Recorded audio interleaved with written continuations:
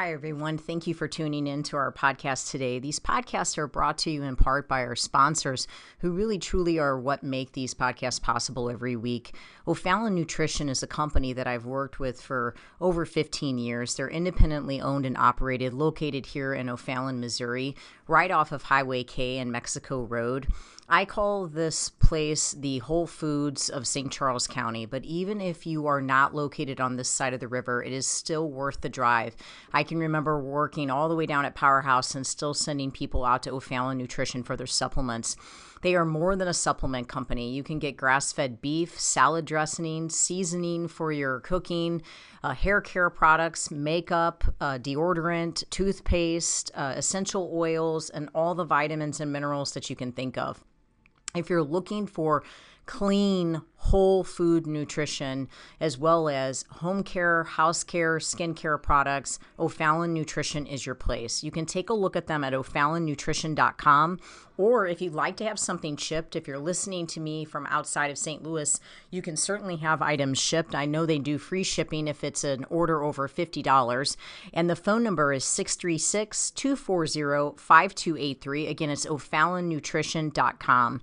As well as if preparing your food on a weekly basis is your primary excuse for why you're not able to stay on a good, clean eating program, which is something that I hear very regularly from my clients, I would ask you to please take the time to check out Pure Plates. It's pureplatesstl.com. They are a phenomenal place. We get our food from there during the week. They deliver to our Integrity location. They will deliver to your house. They also are just available for pickup. You can go to their Chesterfield location or their Kirkwood location and just pick up meals for the day, as well as just having them delivered right to your door. So if preparing your food is your main excuse for why you cannot stay on a healthy eating program, then I would suggest just stop by Pure Plates. Just try it. If you're trying to lower your blood pressure, you're trying to lower your cholesterol, you're trying to get your blood sugar down, try to do Pure Plates meals for a week and just see how different you feel. These are organic meals. They are gluten-free. If you need them to be, they can be dairy-free. They are soy-free. You're not taking any processed sugars or meat-curing agents or preservatives. They really, truly believe in nutrient-dense meals that are just whole food nutrition. And I've had my clients, or I've made recommendations for my clients for years at Pure Plates. It's pureplatesstl.com, or you can call them to ask questions at 636-778-3555. Again, remembering that they have a location in Chesterfield as well as in Kirkwood that you can just run by and pick up a meal today. Well, they're delivering to people's homes, and I mean, someone's going to choose that, and it just, they don't have a kitchen at that location. So it's just kind of pointless for them really to even have it, other than you are getting people from down there that maybe wouldn't know about you, but they're just going to have to market themselves differently. And they've been there for a few years. So that's just a lot of cost. And if you're not getting a lot of walk-in traffic, then it's hard to keep up that cost. I think he just, probably, I mean, I know to some extent we talked about it a little bit, him and I, but I just don't think he realized how much it really needs to be delivery. Like the business just needs to be a delivery business, because people want it to land on their doorstep, and the closest. I would not think of that as a delivery business. Right? But that's what people want. I mean, they don't have the time to go there. Right? That's the new thing. And then the other pre-prepared meal company in town, they don't offer delivery. So I just think they've also been able to pull people from that, And they have other pickup locations. And it's like, still, that's so much less expensive to have our pickup location and a delivery driver bring meals here than to have the Kirkwood location. You could have a fitness center in Kirkwood, a fitness center in Clayton, a fitness center in Brentwood, and you've now covered a pretty decent area, and you're not paying anything other than your cooler, and then you just drop your food off there. So that's a pretty cost-effective way of doing it. I just don't think, sometimes it's hard when you're first starting something like that to really foresee everything that's coming. Not having a kitchen, I don't think I realized that they didn't have a Yeah, kitchen. they don't. And they're getting a kitchen in Chesterfield. They are, right, which is great. Yeah, that's great. I'm glad to hear they're doing that. So that means they're going to be prepared to take it on. But they have really changed. If you don't follow them on Facebook, I would follow them, or on Instagram. They've really changed the type of information that they're sharing. I like every day I'm happy with one of their posts. I'm like, it's good information. And it's always the kind of stuff that I share with people, and it's just nice to feel like someone's sort of taking a like-minded approach, because I'm pretty strong when it comes to my views, and so it's neat to know that there's someone else out there saying the same thing. They're not, there are a few doctors that are corresponding with me, but it's not that many nutrition coaches that are doing it, that's for sure. The title of it is Why Flour is the Key to Weight Gain. And it says, when we talk about grains, we use the word starch, but what we don't all realize is that starch is just sugar with a slightly more complex molecular structure. This is important. Starch and sugar are essentially the same thing. The whole complex versus simple carb idea has retired to the dustbin of history.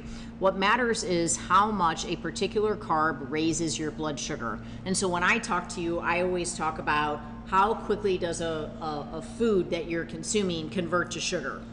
We even talk about fruit and how certain fruits will convert to sugar faster. So what they're, the same concept, they're saying what really matters is how a particular carbohydrate raises your blood sugar.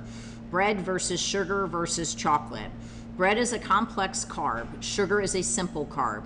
But eating 2 slices of whole wheat bread raises your blood sugar more than eating 2 tablespoons of table sugar does. So whenever you eat something containing wheat flour, you might as well be mainlining sugar.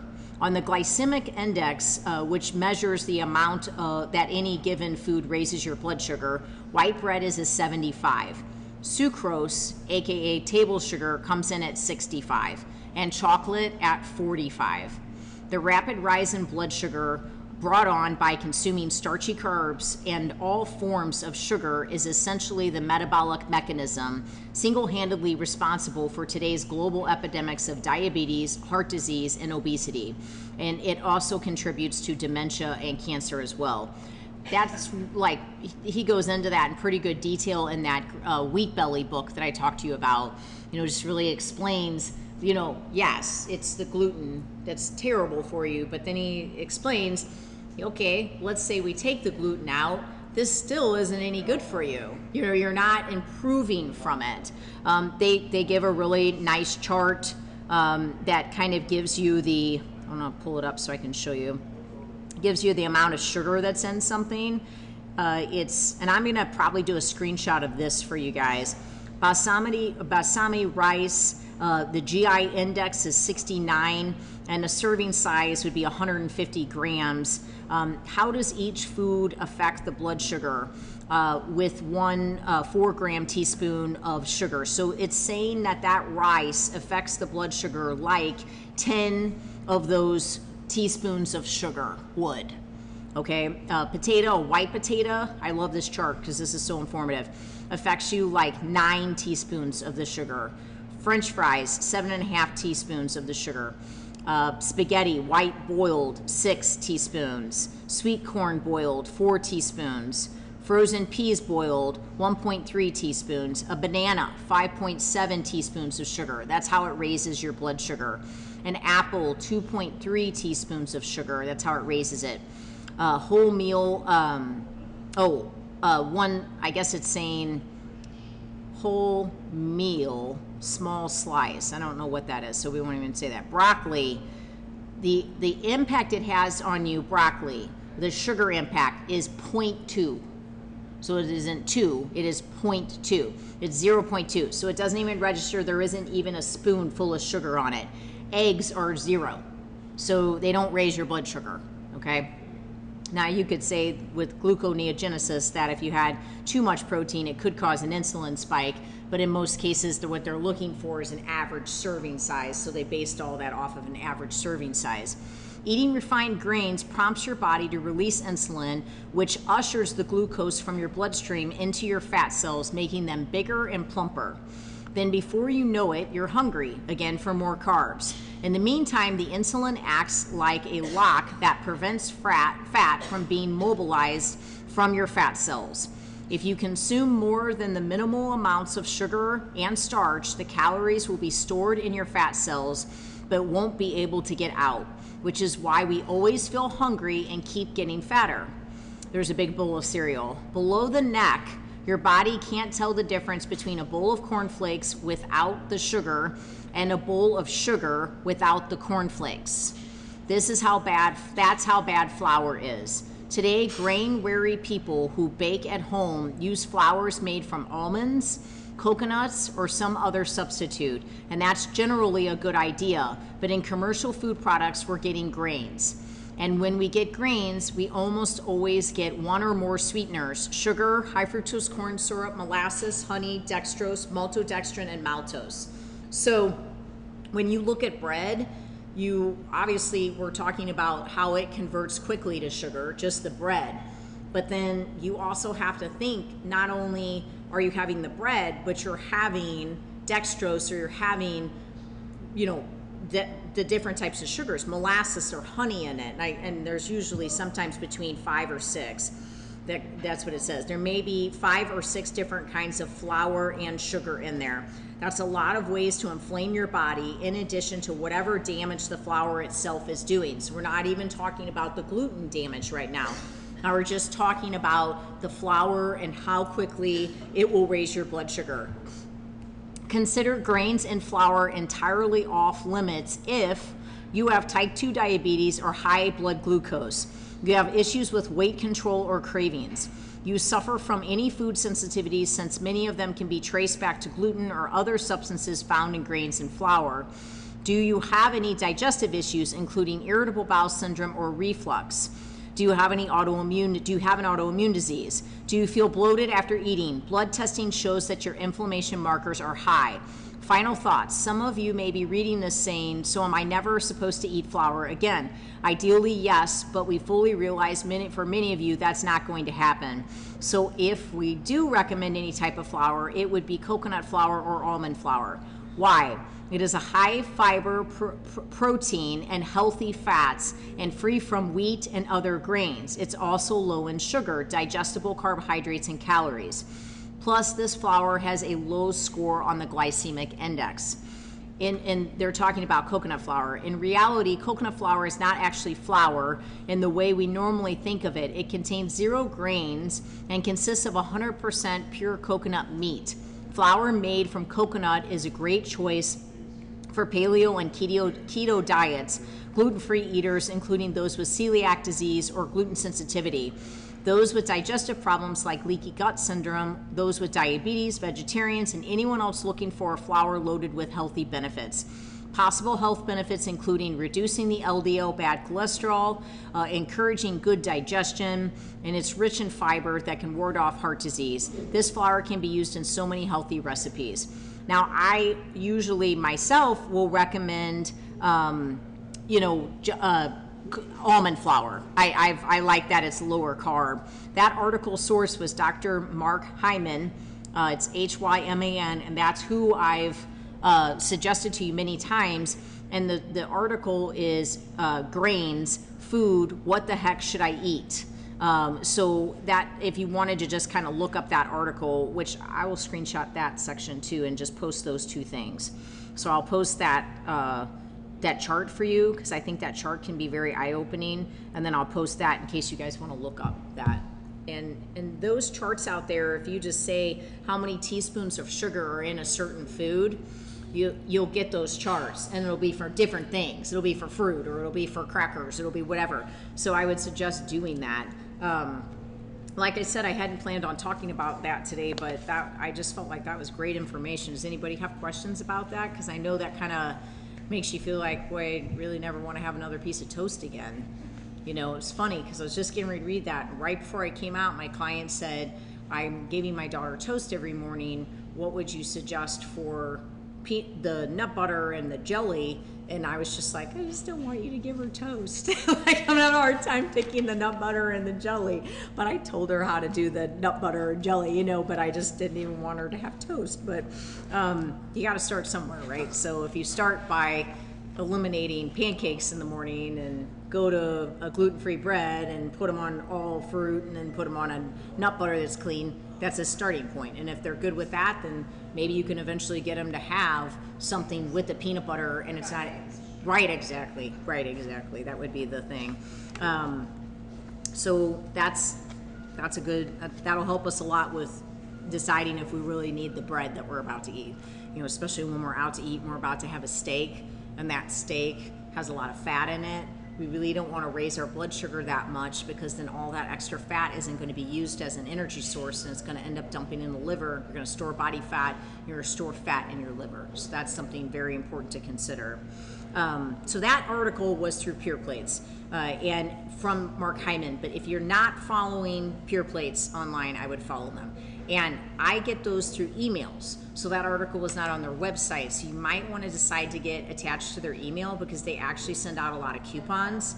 Right, they send a lot of coupons. It's great. They have great stuff that they send. And if you haven't, not to like have a commercial here, but if you haven't tried them, one thing I will say is they are incredibly willing to customize things. So if you struggle in one area of food prep, maybe it be your vegetables or maybe it be your meat, you can order it by the pound for them, and like there was a period where, like with John, we used their turkey burgers, and we would get 8 to 12 turkey burgers a week. They'd come in this container.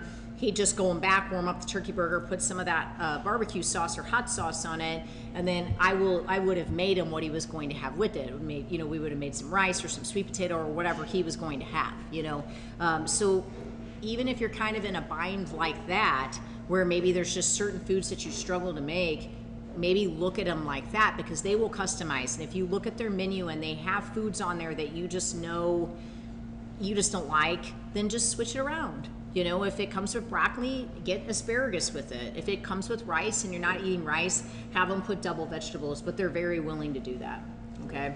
And they don't put soy in their food. They do have some foods that have dairy because they have cheese, but you could just ask them to leave that out, and their foods are gluten-free. So, and they don't put any sugar in what they do. They use stevia and stuff. I think they use honey and some things too, but they're clean options if you need super hyper convenience. If you really cannot, if you have a week you cannot get your food prepped, maybe you have a family member in the hospital, or you just, you're going to be working overtime, that's a good way of doing it. Okay, so I'm not sure if you all, even know, if you're eating clean food, you're not really eating a lot of food dyes.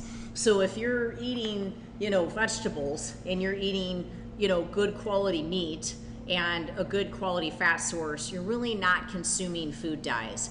But if you're feeding your child a fruit snack instead of fruit, or you're having a drink that is obviously artificially sweetened, but it is of a different color, you're likely to be having some type of food dye. And what most people don't understand is how much it can actually affect your brain. So there's a candy that John used to always eat when he ate candy way back when, before he lost the weight. It was like a gummy bear, but then it had sugar around it, and then they were sour, but they were all different colors. And those food dyes combined with those sugars, John is not okay with those. He is so anxious after he eats them. It's extreme. We have to sometimes we'd have to give him medication. Of course, we have no idea in the beginning that this was what was going on. You're not thinking. Obviously we know that the candy wasn't a good idea and it wasn't helping him, but it would affect him for days. So there are a lot of children out there that are on attention deficit medications, not realizing that they're actually having a food like their cereal, and then their fruit snack, and then their, flavored applesauce. Like, they're having 3 layers of food dyes, and then they're having a cupcake when they get home, or a popsicle, or something like that when they get home. They're having multiple layers of food dyes, and it's really causing them the actual issue that they're having, and improper blood sugars causing that too. But it can happen just as easily in adults. So when we think about it, it seems logical that consuming candy, drinks, and foods added with petroleum-based colorings not found in nature might be problematic, but the problem is just that we just don't sit and think about it. So you have that and you're not realizing that I'm literally taking in poison right now. I mean, I remember we colored our eggs growing up, with the food dye. We get all the food dye out, we color our eggs with it. So artificial dyes are, most people think that artificial dyes are harmless or a minor ingredient, but food companies add more than 15 million pounds of artificial food dyes to our foods each year, over 5 times the amount added to the food supply when our parents were children. So our food is just completely different. Artificial food dyes have been linked to behavioral problems, various types of cancers, and other problems. The European Union requires foods with food dyes to come with a warning label and has been banned many of the dyes still that the U.S. allows. So they've banned them. Many people come into contact with food dyes without even realizing it in toothpaste, crackers, pickles. I mean, who knew pickles? That's crazy. Yogurt for sure. Potato chips, pastas, and other foods that would not be obvious sources. So those are kind of your less obvious sources. But yogurt's one of those where people think that they're eating healthier, and they could still be sort of promoting the anxiety, still working with or still having more anxiety, not realizing it. There are 7 artificial food dyes approved for in U.S. foods. So they're approved in the U.S., they're safe. Most commonly used are the red 40, yellow 5, yellow 6, which make up 90% of the market. These dyes are created synthetically and in several ways. Some dyes are created by burning coal tar, and others are derived from petroleum byproducts like tartrazine and erythrosine. These artificial dyes are added to foods to enhance their color and to make them more kid-friendly, but they're nutritionally void and potentially harmful. Many of the food dyes have already been banned, so like we said. So you gotta think, when that stuff comes into your body, that would be like being in the garage and my dad was changing the oil, and maybe he was cleaning out the engine and doing some different things. My dad always did the work on our cars. You come in the garage and it would come over you what you just inhaled. And my poor dad is underneath the car inhaling and over the car inhaling it, so that was even worse. But you kind of go through the next hour kind of like almost a little bit dizzy from it because you legitimately just inhaled a bunch of chemicals. So we're eating them. That's like those byproducts are byproducts of things that could be potentially used to clean your house, to fix your car. So we're eating them. So that's very concerning. The EU and Europe, their foods containing artificial food dyes were required to carry a warning that consumption may have an adverse effect on activity and attention in children. That's the warning that they put on it. Those same foods are routinely marketed to children in the U.S. without any such warning. The FDA currently holds a position. They have not found any conclusive evidence that food dyes cause behavioral problems in children, but that some children who are susceptible will notice increased symptoms of ADHD with food dyes. Exposure to food and food components, including artificial food colors and preservatives, may be associated with adverse behaviors, not necessarily related to hyperactivity, and that this is the warning that they're suggesting in certain susceptible children. So they're basically saying if you have ADHD, these food dyes might make it worse. Well, wouldn't it just make it, if it's going to make it worse for someone who has ADHD, then wouldn't it potentially be building a scenario where it could make it worse for everybody then? And so then over time, as that stuff gets built in your system and your body isn't releasing it, well then just wouldn't you end up having it at that point? It's storing in your system, it's petroleum.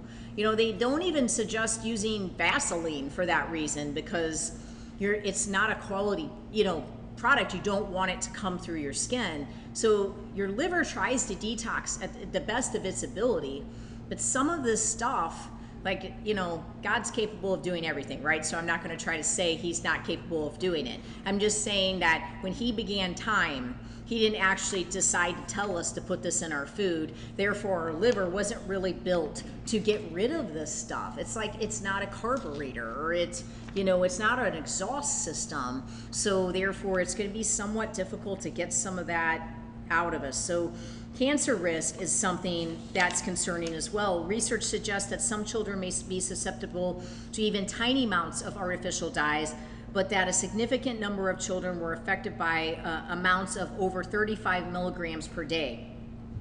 Recent research from Purdue University showed the amount of dyes in common foods was much higher than expected, and that one bowl of brightly colored cereal or some candy and macaroni and cheese was enough to break the 35 milligram threshold. You don't even think macaroni and cheese, right? You're thinking cheese, in macaroni, but it's the fake cheese. It's that powdered cheese, so that they're putting the food dye in there to make it more yellow for you. So that's scary. The research on artificial dyes and behavior is still developing, but the personal experience of many moms is astounding. This is one of those things where if you're just eating real food, you don't have to worry about food dyes. There's no food dyes in your food. But a lot of people are not feeding their kids real food. And this is why I always say, if you're going to feed your kids a fruit snack, just feed them fruit. Just feed them fruit.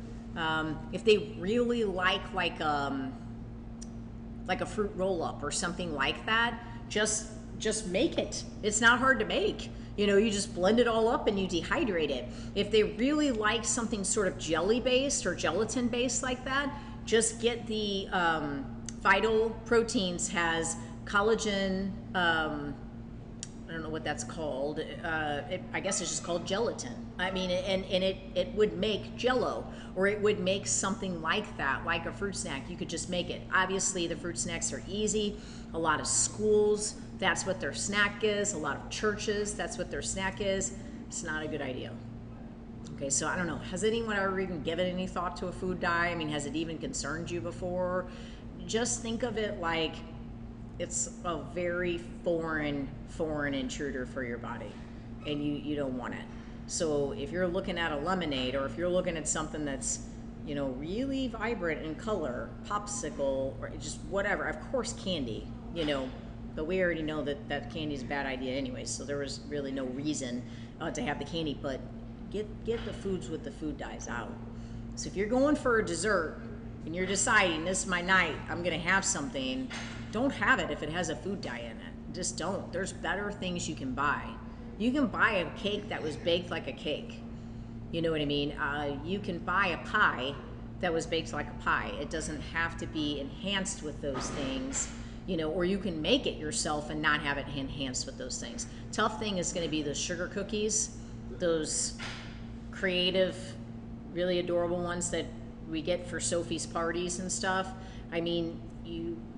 We had this last year a kid that was like, we had allergies in the class, so you couldn't bring anything with nuts in it. You couldn't bring anything with food dye, something 40 and something yellow. So like the lady that did the sugar cookies for us, she had to just use butter, cream, ice, icing, and then she had to outline things on a lot of the things that she did. Now the year before we didn't do that, but that was part of the allergy list for one of the kids because it's so significant, and so many of the parents in the class did not understand what that was. They had never even heard of it, and I was excited because then that just meant that stuff couldn't be brought in. But as soon as they would go out to the lunchroom, that would be the kind of stuff that they would be given as part of their food, so. I was at the store the other day, and that stuff though is even starting to trickle into the healthier stuff. You think? Even the vitamin shops. Vitamins that you would think, these people have podcasts, they preach health. I know. Health. Like Joe Rogan, he maltodextrin. Right. Just a bunch of products sneaking in. It's getting super frustrating. Remember I told you, this is like 2 weeks ago or a couple weeks ago, I told you that I really like Terry Walls. She's a doctor, and she's she has MS, and she kind of healed her MS through nutrition.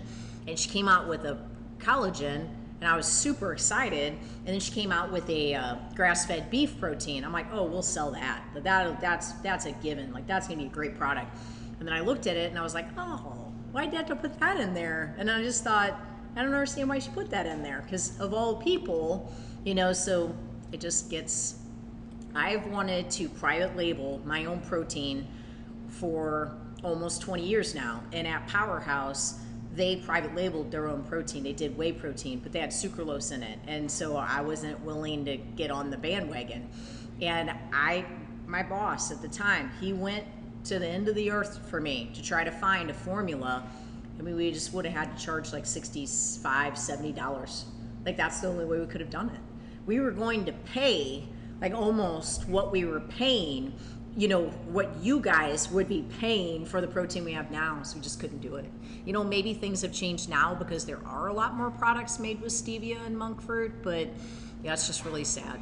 So I wanted to bring that out. Now, you know, when you think of candy, Skittles, Sweet Tarts, Pixie Sticks, Fun Dip, gummy bears, things like that, all of John's favorite. You know, I mean, those are literally all of his favorite. Those are your worst. You know, but I mean, even M&Ms, you know, they put that color. You know, you're better off. I mean, there's no good, you know, so I feel bad like even talking about it. But like, if you were gonna have a Hershey bar, you'd still probably have less.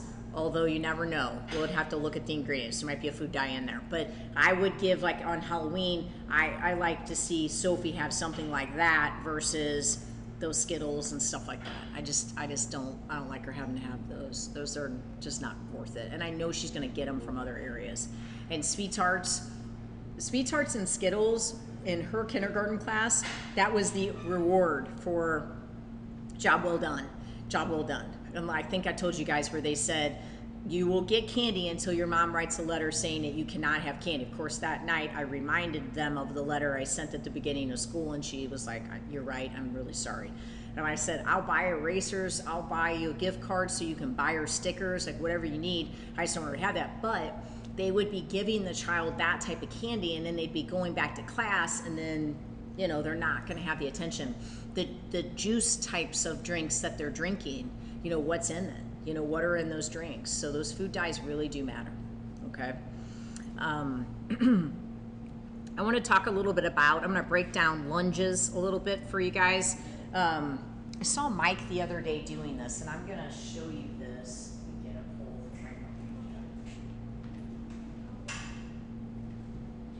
I like to use the pole as the example just because I think you can visualize it a little bit better.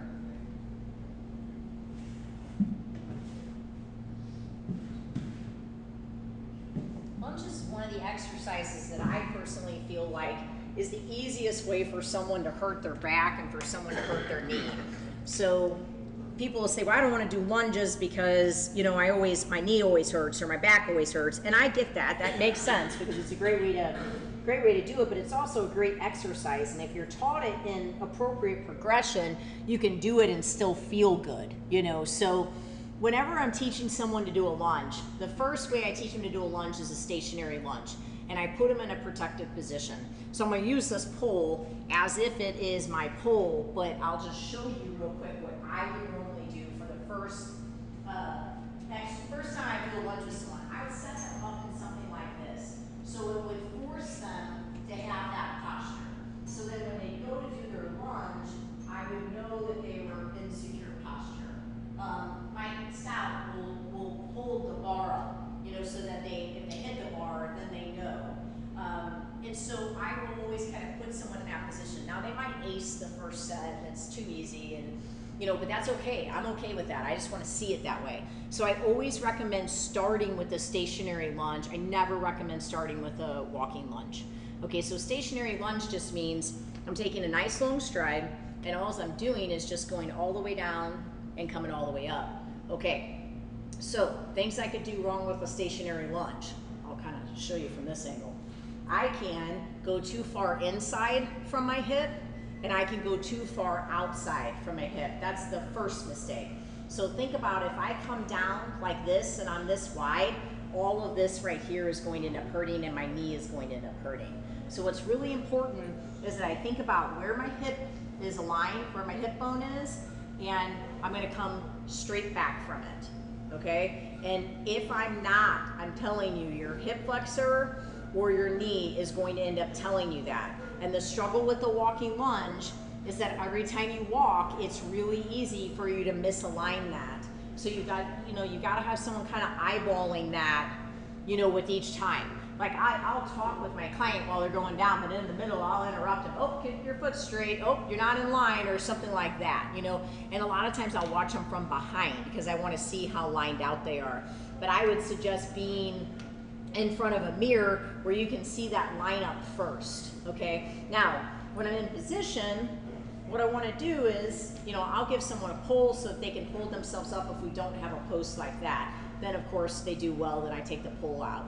But we want your body to stay straight up and down. So I want to be able to come down without this coming forward. So if Mike was standing right next to me, he might hold this, and if I'm here in front of that, I'm not doing the lunge correctly. Okay, so if I am not able to lunge without breaking at the waist that much, I shouldn't even really be lunging yet, or I should always be lunging with a bar in front of me like that to force myself into that position. And what's happening is I just don't have the confidence back here because I've been using my back as my glute for, let's say, for so many years, okay? So when I get into this position, I want to use my back to come back up. I don't really want to use my glute because I don't even know how to use my glute. My mind doesn't even know how to do that yet. I haven't even really figured out how to contract it. Okay, this is a great exercise to contract it though, if you can get it figured out. Another thing is if you're super tight in here, it's gonna be really hard to even stand like this. Right here, you're just gonna feel a burn, you're gonna feel a pull. It'll pull against your quad and then that will pull against your knee. Okay, so, just if you're really tight in there, you're gonna do that hip flexor stretch that I've shown you where you're down on one knee. That's very important. Okay, so all the way down just before you hit the ground, that front foot, I'm pushing through my heel to come up. Whenever you're doing really any leg exercise, everything should be focused in the heel. So when you're in your heel, you're in your hips. When you're in your toes, you're in your knees. You're gonna use the joint to do the movement. I mean, maybe a calf raise, but for the most part, any movement that we do, we need to be focused on that heel, okay? So that's a stationary lunge, but remember that we're not breaking at the waist to come down, so it's super important that you don't have that angle. It's always important that you're here, okay? All right, then when I come up from the lunge, so say I go all the way down from the lunge just before I touch the ground, when I come up, I'm gonna squeeze right here, contract the glute. That's that final part. That's another thing you'll see people do. They don't go quite down and they don't come quite up, and they don't go quite down and they don't come quite up, and they just kind of hover in this middle area where nothing's really getting contracted. You're just building a lot of blood in the quad. Not that that's bad for the quad, but it's also not as effective as what it could be. So making sure alignment's where it should, all the way down, then up, squeeze the glute to finish it. Then I don't start the next one until I get that contraction back there, okay? Now, the next step, I don't even start with walking lunges after that. The next step is alternating. So I can see what happens when I just sort of go from one side to the next. Do they really start to get thrown off? Okay, so if I'm here, I'm gonna step, secure spot, push through my heel, come back. Secure spot, push through my heel, come back. Now notice, it'd be real easy for me to take my knee and go in like that. And if I take my knee and go in like that, I'm gonna hurt my knee like that. I mean, you are going to hurt your knee. So that's how easy a lunge could be thrown off. So if you're not feeling secure when you're alternating or when you're walking, just tell your trainer, I don't know, I think I should just do these stationary. I just think I'm better, I think I'm more secure, I'm feeling it better, I'm feeling too sloppy on them. They, of course, should be noticing that, but you sometimes can put on a pretty good show. You know how you're feeling. You know what I mean? So if it's not feeling, and if you're feeling any pressure in the knee, then you need to let them know. Yeah, okay? It's always reminding me to step back far enough Right. that my knee doesn't go. over your toe. That was the very next thing I was going to say. It's really good. So when you're feeling that pressure in the knee, you have to look. If I was stationary, where am I? Am I right there? That's too far. If I go to step and I step like this, then my knee's over my toe, then I'm going to apply all that pressure to the joint. Okay, so just really take your time, secure yourself, make an L with that front leg and basically an L with that back leg. All right. Now I always suggest posture up here. Not every trainer does that. Some people have, their hands down at their side. And if you're doing dumbbells down at the side, then you're definitely advanced. Your lunges are advanced then. Okay, so you're going to obviously have good posture, or you wouldn't be doing that. But I normally suggest in the beginning, when someone does stationary lunges, that they hold their hands like this so that their elbows can be back the entire time. Okay. Now with a walking lunge, I like to have someone hold a ball or a plate in the beginning, because I think it allows them to really engage their back properly. So then as they do it, they hold that posture. Okay. Now with a walking lunge, the key to the walking lunge is not letting the knee go over the toe every single time, making sure your back stays nice and straight the entire time. And when you step, there's a lot to think about. When you step, is my foot straight? Okay. Is that lined up with my hip? Come down, come up. Did my foot go out? Did my foot go in? Did my leg get too wide? Did my leg get too inside? Those are all the things that we have to think of. So I wouldn't be too quick to just jump into doing walking lunges.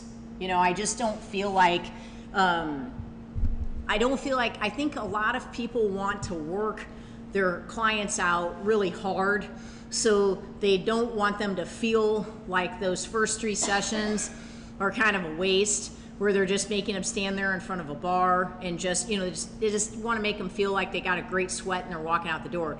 But learning how to do a lunge and breaking it down that way and feeling where it's supposed to be felt is important, because you can just kind of skate your way through this and use a lot of your joints for doing it. Does that make sense? And you're not going down to the ground. You're going down just before. So it's too far if you're coming down hitting the ground, and you're coming all the way up and contracting that glute at the same time. And then there's 100 different variables on how to do lunges. I mean, we can do them from the side, that would hit the side. We can do them from the rear to hit the glute more. But the primary thing to remember is no knees over the toe, not breaking and bending at the waist, which is super important. And then just, making sure that you're staying in your heel the entire time. That's what's securing you, is that foot that's planted, not the one that's up, but the foot that's planted, you're pushing through your heel as you go to get up. All right, but try it sometime. If the stationary lunges don't feel that difficult for you, add dumbbells to it and really secure your posture and do them with dumbbells. You will feel that tension build because you're staying all on one side. And so you'll get all that tension, and it makes it pretty hard. So consider that, okay? Questions about that? About lunges in general? Okay. Make sure that you stretch your hip flexors. If you are doing lunges and you do feel like you get a lot of a pull in here, just make sure you stretch your hip flexors before you're doing them, okay? Okay, I wanted to give you some ideas on, Rewind real quick. sure. What's a good hip flexor stretch to do without a trainer stretching around? I would do the kneeling one, where down on one knee, Okay. and you just come forward like that. Another though, I'll find something, like I usually do this on the back of my chair in my office, but I'll just come here and I'll do it this way, and then I really get my quad in there too. I just lean back. That really helps me to get my quad too. So those are the two I usually suggest, because they're just easy. What was I the mean, question again? what's a good way to stretch your hip flexor if you don't have a trainer to stretch you, and another thing is you could lay on your stomach. You could put a band around your ankle and you could pull your leg single, and that would lift it up. Does that make sense? Okay, that's almost like as if what your trainer would do for you. You know what I mean? That would be almost equal to that. So yeah, that's good. Yeah, sure. And your quads, are going to be tight. So don't ignore those. You know what I mean? You need to stretch your quads. And so when you're in that hip flexor stretch, the more upright you get, the more your quad's going to get a stretch, especially for something that's like upright like that. Just today, Greg was on the hack squat and the swing squat, and he was like, I'm getting a sharp pain in my knee, and it's sharp. And I said, okay, when was the last time you foam rolled your quads? And he said, I don't think I've ever foam rolled my quads. I was like, what? Like, okay. So he laid on it, and I mean, it was like right above where it was sharp like that. And he winced. I mean, made a huge noise, and he was like, oh gosh. And so he just sat there and really got into it and got into it and got into it. And he got back on, and he's like, it's like it's gone. And I'm like, I know, you can't have your quads that tight. So if you're really feeling a knee issue come on, try to get some foam rolling in, or try to do the lacrosse ball. I mean, you can go up against the wall and the lacrosse ball on your quad, or you can lay down on the lacrosse ball too, okay? Or if you go to massage on a regular basis, tell them that your knee's been bothering them so they can work your quad, your IT band, and your inner thigh. Maybe even your calves need to be loosened up a little bit. So I had gotten to where I was only having her work me from the waist up for quite a while. And then I kind of changed my leg workouts up, and I thought, boy, I better have her start working my legs again, because you'll be surprised how quickly you can get inflamed and what that ultimately can end up doing. It'll cause foot problems. It'll just trickle its way down. Back problems ultimately. So if your hamstrings are too tight, your back's going to end up bothering you. Okay, that's a good question. Any other questions like that? No? So I was wanting to kind of do some brainstorming, give you an idea of how to make meatloaf. Does anybody in here make meatloaf on a regular basis? Yeah? So one thing I do, I'm going to give you multiple ideas, but one thing I do, I think Laura's made these out in my cookbook. I call them the Hulk burgers. They're with bison, but I mean, you could use anything. Instead of just making a big meatloaf, I take everything that I would do to make the meatloaf, and I just make them into, I don't even make them into loaves. I just make them into hamburger patties. But I put a cooling rack inside a sheet cake pan, which I do for my meatloaf always, and I set those patties on top of that. And then I baste the patty with whatever sauce that I'm doing. I just started doing that years ago, because then I kind of knew how much meatloaf I could have, each day. And I would just make them like that. Then each day I could have one of those, and it was really just kind of having a hamburger patty that was a little bit thicker and a little bit taller and was more like a meatloaf. And then I based it up, and it would have that sauce that had been baked into it. It's really good. So what I have learned over the years to do is to either take rice cauliflower and use that as my binder along with egg or egg white. Rice cauliflower works really good. And what I get is the fresh rice cauliflower that you get in the produce section that's like pre-washed, pre-chopped, turned into rice, not the frozen one. And that just really seems like it just binds it all together, that with egg white or egg. Now in years past, I've used oatmeal. I would like grind up the oatmeal almost like to where it was like a powder. I've used that. My mom used oatmeal my whole life. She never made it into a flour. It was just whole oats. You'd just eat a piece of oatmeal and there'd be a whole oat in there.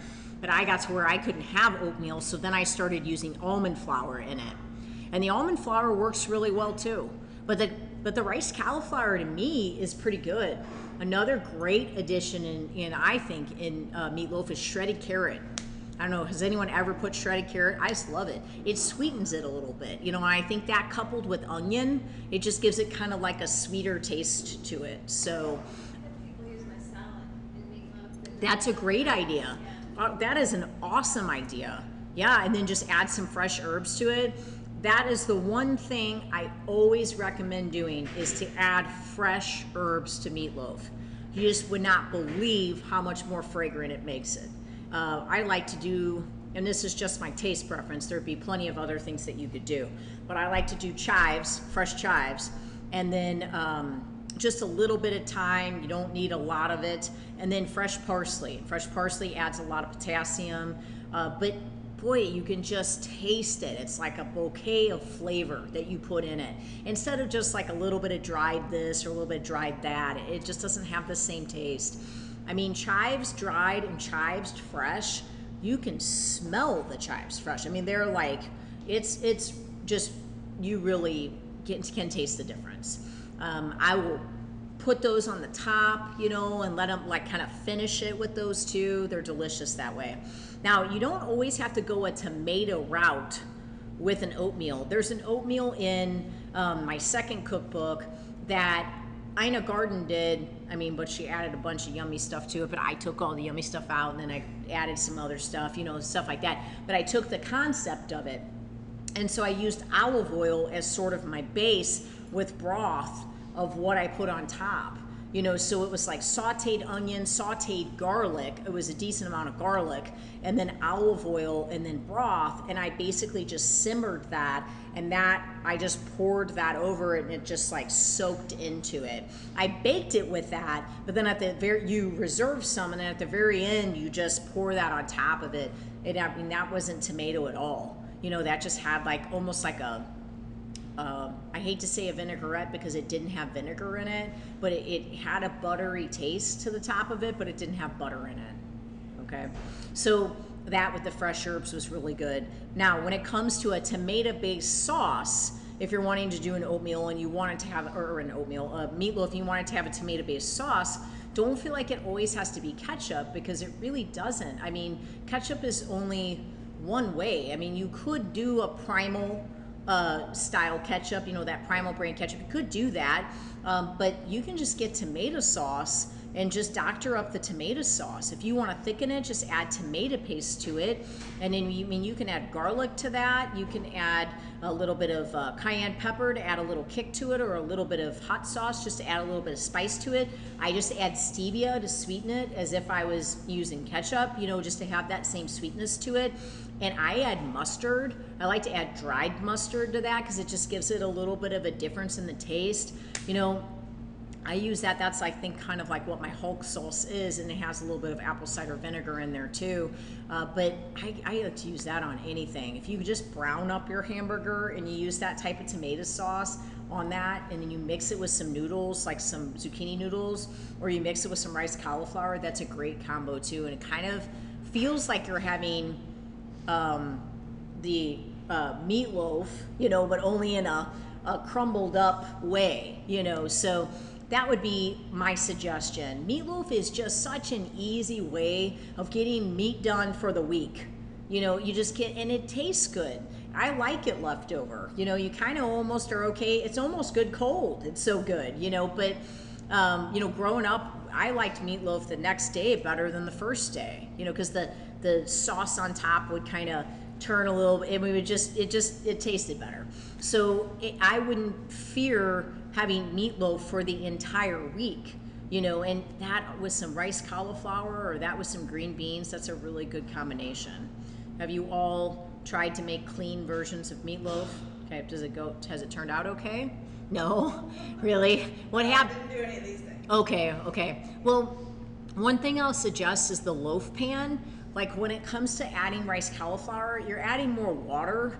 So the loaf pan can be confining, and so that's going to make it kind of soggy. So that sheet cake pan and that cooling rack, that makes such a difference.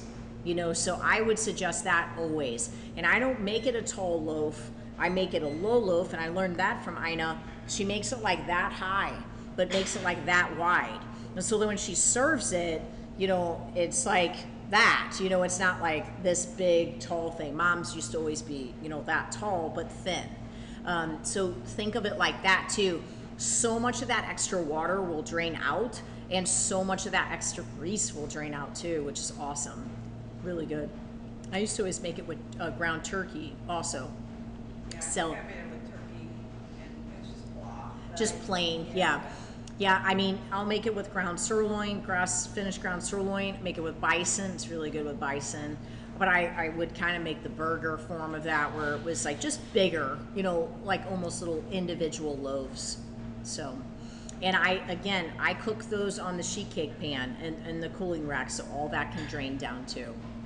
As far as like a tomato sauce that you could buy, they make no sugar added marinara sauce, but that's so Italian. You know, usually those are so Italian based. I've just never really liked my meatloaf to have that type of flavor. I've always wanted it to have like a kick or a tang, maybe more of an onion garlic flavor to it. So I've really never done a pre-made sauce. I've always just done tomato sauce, tomato paste. I might get some chopped tomatoes, you know, that sort of thing. Now, canned tomato sauce, canned tomato paste, canned tomatoes. I mean, there's always, you know, the acid in the tomatoes react to the metal in the can. So there's always the chance that you could get heavy metals from eating that. So just be aware of that. If your body and your liver is somewhat toxic and you're kind of always dealing with heavy metals, which a lot of people with immune issues are, you know, you may not want to do canned anything for that matter, but the tomatoes are supposed to, the acid in tomatoes, have you heard that? Or the acid in tomatoes are really supposed to like take on those metals. So that would just be something I wouldn't consider doing. Okay, I'm gonna Pinterest my next thing I'm gonna talk to you about. Any questions about that? About me? I mean, I know it's kind of an isolated thing to talk about, but I feel like it's one of those foods that if you make it, you have meat for 5 days, and it's just so convenient. It's not that hard to make.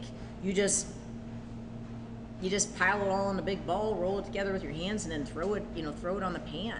The sauce is the most complicated thing, but I always like to make a ton of the extra sauce, and then all week long I just kind of put it on different things, or I pour it on top of the the meatloaf as I'm going throughout the week. So I probably have mentioned this book to you guys before. It's a really short read. It's called The 4 Agreements. Have you guys remember me mentioning it to you at all? The 4 Agreements. I just get a lot of folks, and lately, I don't know, you know, you go through these seasons where you feel like everybody's in the same family sometimes, you know, like all your clients, they're all in the same house or something because they're all going through the same things. It's kind of crazy how it happens, just different seasons. But there's just so much emotional eating, and there's so much eating connected with all the stressors of, you know, of everyday life. In this book, I just feel like it just brass tacks is how to live and not get yourself so overcome by stress all the time, you know, and not always being overwhelmed and always stressed out. Years and years ago, this is probably 15 years ago, I had somebody give me this book, and it wasn't because I was being good. It was because I wasn't being good. I might have been 20 years ago. They gave it to me because they were like, you take things too personally. You know, you always try to turn it that, you know, you did something wrong, or that, you know, maybe they meant it in a way that they didn't mean it, but it has nothing to do with you. You know, if they were ignorant to you, it has to do with them. And I mean, it was very clear. Now, they were very loving when they approached me with the book. They were doing it because they didn't want to see me suffer the way I was suffering, because I was always worrying or upset or just, you know, in general stressed about stuff. This book really cleared some things out for me, because I just woke up one day and said, I'm just going to do that. Like, I'm going to try this. And boy, if you really try it, it works. The first agreement is be impeccable with your word, which I think everyone here is. Speak with integrity. Say only what you mean. Avoid using the word to speak against yourself or to gossip about others. Use the power of your word in the direction of truth and love. Now, one thing is very common is that people speak against themselves. You know, they talk about how overweight they are, they talk about how unhealthy they are, they talk about whatever. You know, it doesn't even have to seem like it's coming against you, but if you're talking about how bad every layer of every part of your day or every part of your life is, you are speaking against yourself. And at some point, that just becomes your reality. You know what I'm saying? Then gossip. I'll find myself talking about something, and I have gone and I have apologized to someone later and said, I wish that I hadn't have talked about that the way I did. I'm sorry.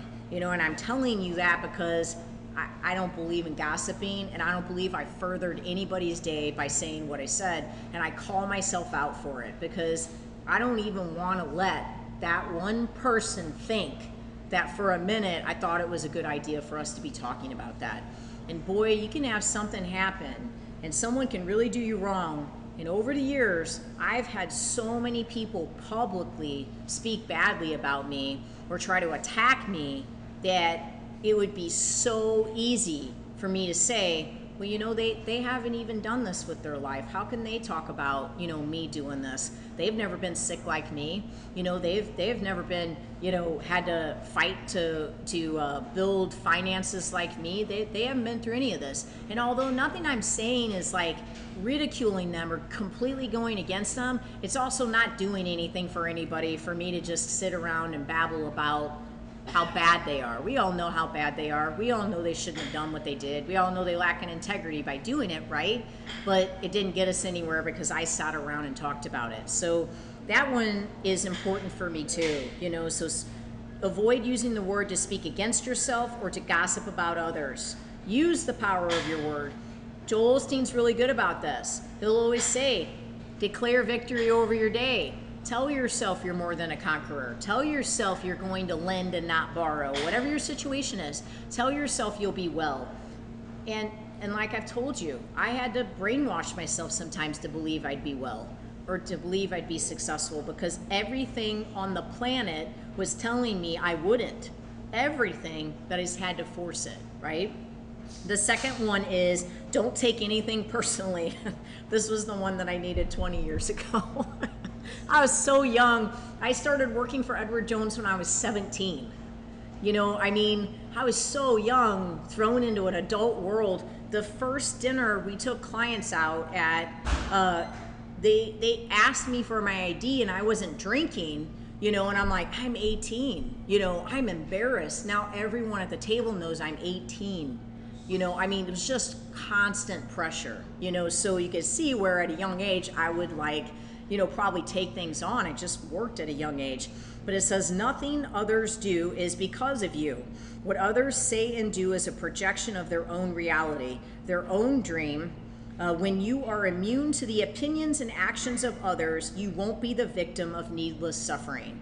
And at that point, that was when I had just became new to having faith. I'll say I was born again. I wasn't raised in church. So I was so sick, I didn't have faith. And so what they were trying to say to me is, if you could try to take ownership of God's opinion, and if you could try to seek his approval every day, you really won't be so caught up in getting the approval of your neighbor or the approval of your boss or the approval of your coworker. Because if what you do it heartily unto the Lord, right? If I come in and I work to please him, and that means working a full day, working hard, you know, always being constructive, always helping and loving my neighbor, I mean, I don't really have to take anything personally because I'm not really going to be the victim of much, because if someone does something bad to me, it has nothing to do with me. It has to do with them, because I spent my day working hard, having integrity, loving my neighbor,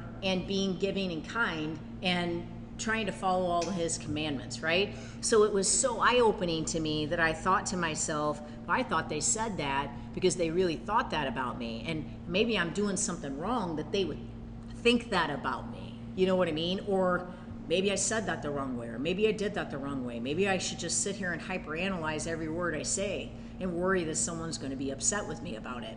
I just can't worry about that stuff anymore. But if I don't walk in love, I am overcome with conviction. You know, and I'm human. You know, I'll say something sometimes where I'm like, I'm sorry, I shouldn't have said it that way. Like, that was the wrong thing to say. That was like some weird dragon living inside me that just came out. And fire is now on you, and I'll put the fire out, and I'm sorry, that was rude. You know, I don't do it a lot, but I mean, I do it. I'm still human.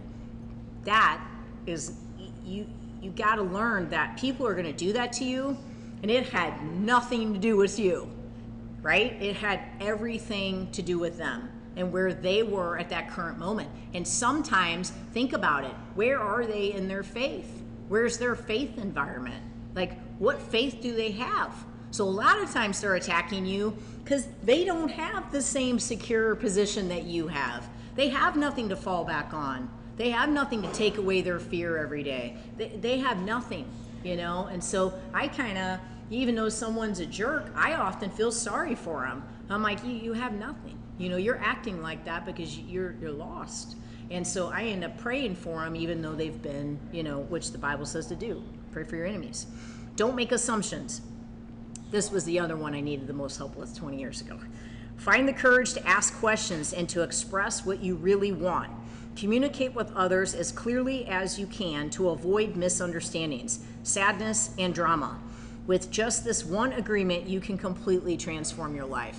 And it was interesting because at that same time, my boss had given me, like he probably thought I needed it. He had given me a book by Jack Welch.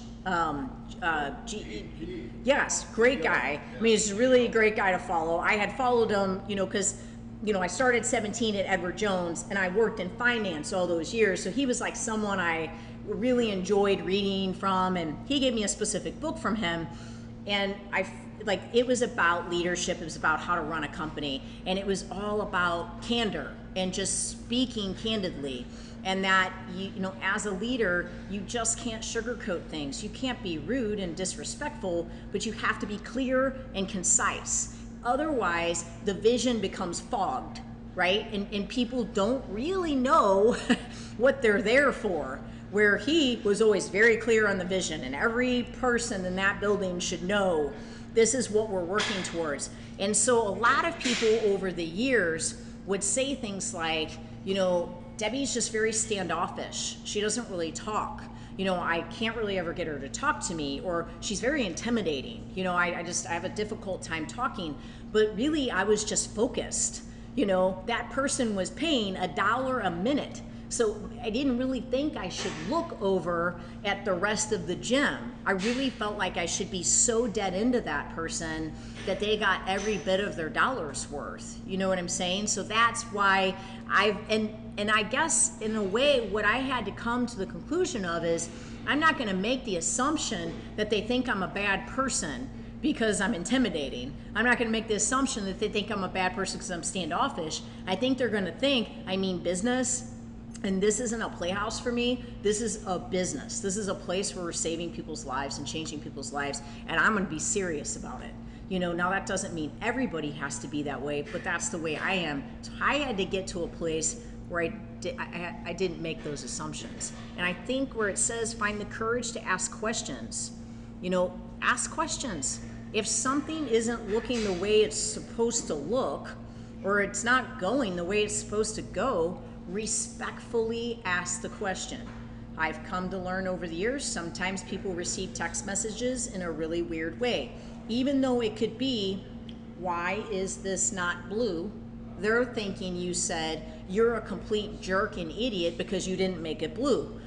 But what they did was make an assumption off of your comment because they're feeling insecure because maybe they think they might have did it wrong. Meanwhile, I don't care if they made it green. We'll fix it together and make it blue. I just didn't know if someone changed something and decided they wanted it blue, right? So that's a dynamic, even with your family. It's not just in business, with your family as you're communicating. You gotta know a lot of their emotions sometimes. You have to get into this personal bubble and go, I can just see right through what they're doing right now. None of this is really about me. So I'm going to let them get it out, and I'm going to choose to not take it personally, because if I do, we're going to lose an entire weekend, or we're going to lose an entire day's worth of work, or something like that. So I'm not going to take it personally. And instead of making assumptions, I'm going to say, okay, I just want to clarify, that you all decided you wanted to make it blue now. And I'm okay with that, but I went into it thinking it was going to be green. Have the courage to come out and say it. And if people get uncomfortable and you sense that they're uncomfortable, family member, coworker, whatever it is, best friend, whoever it is, you can sense their discomfort. Don't let it just go so that you can go home and make assumptions about why they are.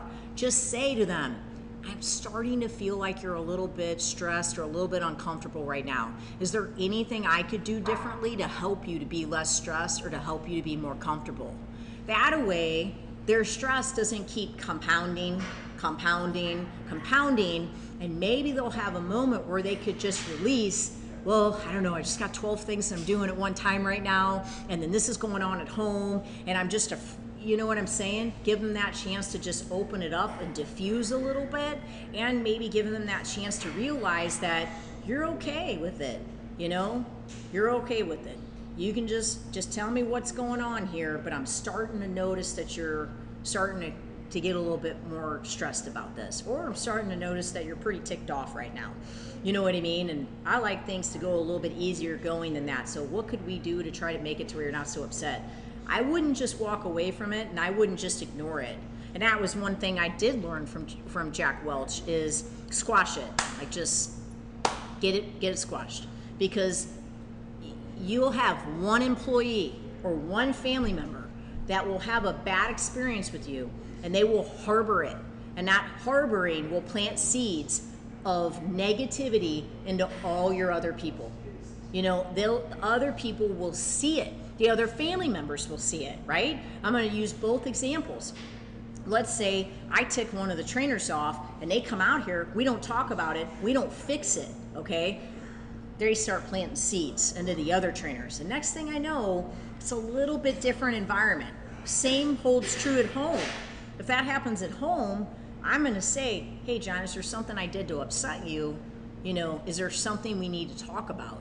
You know, because I don't want him to go in the other room and for Sophie's mood to change, because both of us are like, you know, the whole time we're in the room, right? Let's just get it figured out in the kitchen, and then we'll go in the other room, slate's clean. We got it figured out.